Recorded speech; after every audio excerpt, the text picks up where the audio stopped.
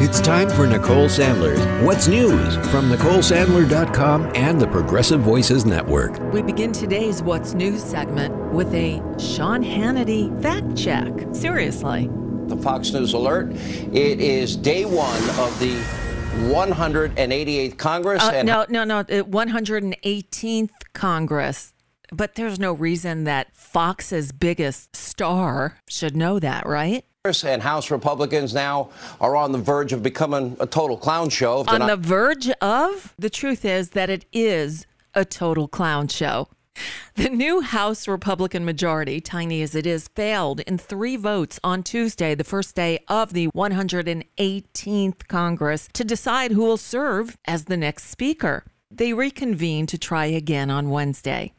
McCarthy's allies say he's not dropping out, despite opposition from a small but determined group of MAGA trolls. Well, here's how the first day went. The total number of votes cast is 434, of which the Honorable Hakeem Jeffries of the state of New York has received 212.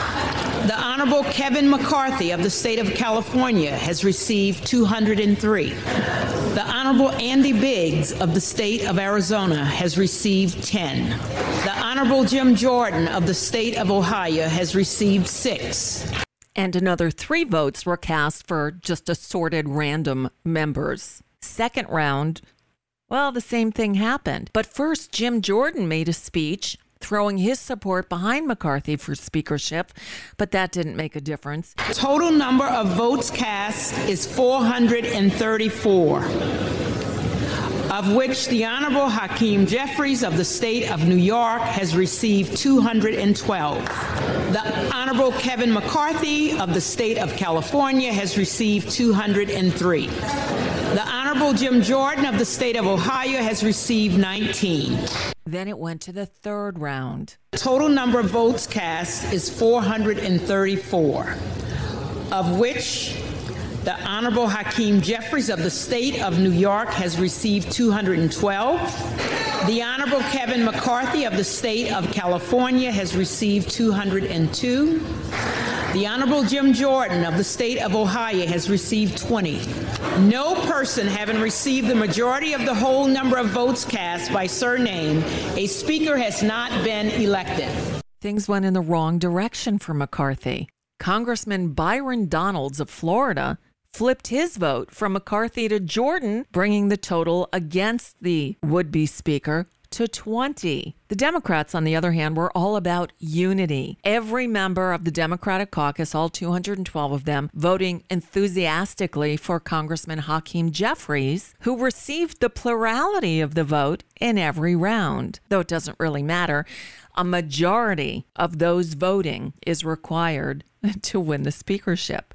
Well, the last time an election for speaker went to multiple ballots was 100 years ago in 1923.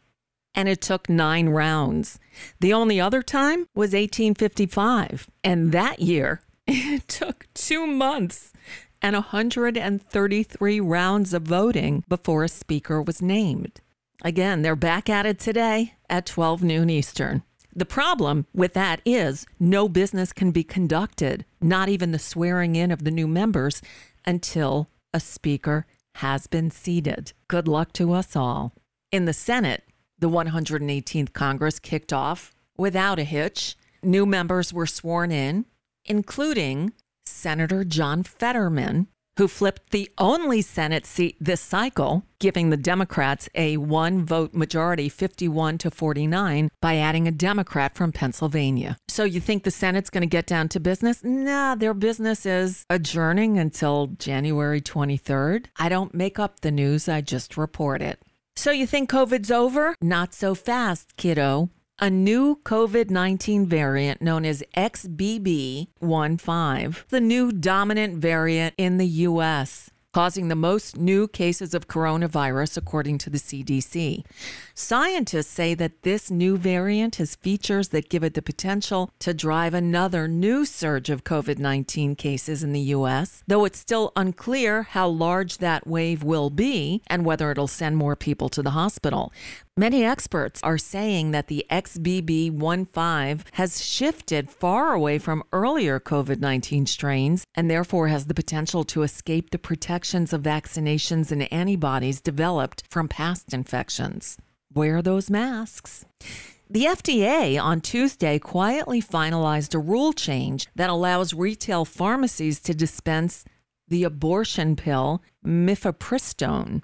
It must be prescribed by a certified healthcare provider, and the pharmacy must meet certain requirements, and the drug must be taken with another drug called misoprostol to terminate pregnancies in the first trimester.